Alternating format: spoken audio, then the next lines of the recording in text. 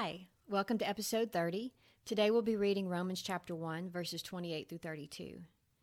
And even as they did not like to retain God in their knowledge, God gave them over to a debased mind, to do those things which are not fitting, being filled with all unrighteousness, sexual immorality, wickedness, covetousness, maliciousness, full of envy, murder, strife, deceit, evil-mindedness.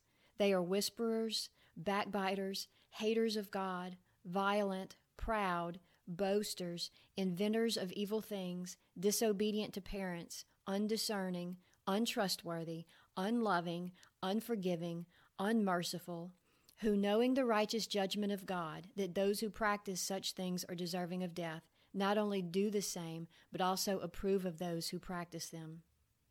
This passage paints a very dark picture of what happens in a person's heart when God is rejected. Verse 28 tells us that these people had the knowledge of God, but they chose not to retain it. Remember in verse 18 where it talks about those who suppress the truth? Now there is nothing hindering them from living lives fully given over to sin, and that's what we see happening. The rest of our passage talks about various types of wickedness that these people are not only involved in, but filled with. Verse 32 tells us that they know what they are doing is sinful, but they just don't care. They approve of their own sin and the sin of others. There is no fear of God. What a picture this is of so much of our world. All manner of sexual sin is celebrated publicly, and we actually see instances of people being punished with negative consequences to their lives for refusing to celebrate sin as normal, healthy, and even preferable.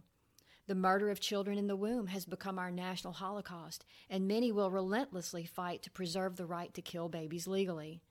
The downward spiral of individual lives can become the downward spiral of a nation, and that is what we are currently living in, a moral decline like nothing we could have imagined. We are watching the implosion of a nation unless God intervenes. Although it has not been a perfect nation, America was founded as one nation under God. We are now one nation under God's judgment, as our insistence on having our own way thrusts us deeper and deeper into the downward spiral. It's a very sobering passage. It's a very sobering time that we live in. The only remedy is a move of God. Thank you for listening. I'd love to hear from you, so feel free to leave a comment below. If this has been an encouragement to you, please subscribe and share.